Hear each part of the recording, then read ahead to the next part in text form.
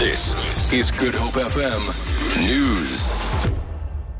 Good afternoon. South Africa has slammed Nigeria for recalling its ambassadors from the country following the recent spate of xenophobic attacks. A statement from Nigeria's Foreign Affairs Ministry said Acting High Commissioner Martin Cobham and Deputy High Commissioner Uche Ajulu Okeke had been asked to return to the country for consultations on the attacks. Spokesperson for the Department of International Relations, Clayson Monyela, says the decision to withdraw the two was an unfortunate and regrettable step.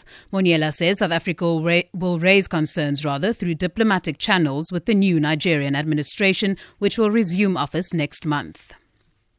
The Western Cape has experienced a summer fire season no one wants to relive. It has been described as the worst in 15 years. It has caused the death of 2 helicopter pilots and a safety leader in 2 separate helicopter crashes. Traditionally, the summer fire season starts in December and tapers off towards the end of March. However, this past week alone has seen 15 fault fires throughout the province. Working on fires, Linton Rensburg says multiple fires in April have stretched their resources to the limit. During the month of April, we experienced higher temperatures than usual, less rainfall than usual, and that unfortunately is the right type of conditions for runaway fault fires.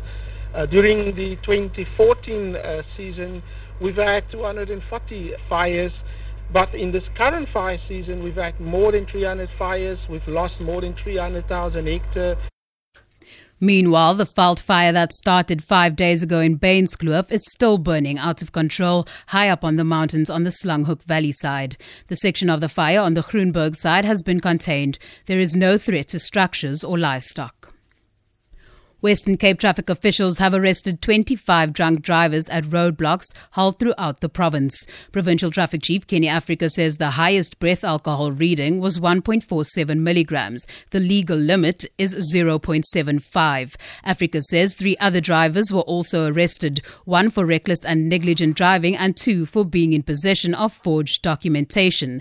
Africa warns motorists that these roadblocks will continue throughout the long weekend.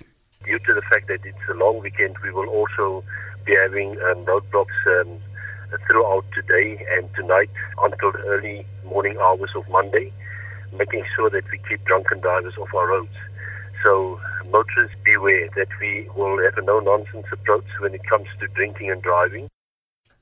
And finally, 2 South Africans have made it to the respected London Sunday Times rich list, with Ukrainian businessman Let Blavatsnik taking the top spot with a personal wealth of 3 trillion rand. South African-born business mogul Nathan Kirsch has claimed 17th position and is said to be worth 1 trillion rand, while Nikki Oppenheimer made it to 19th position with 900 billion rand in his coffers. Blavatsnik is an investor in several industries, including oil, petrochemicals and media. Other famous names featuring on the list include Lakshmi Mittal and Richard Branson. For Good Hope FM News, I'm Danielle Buzet.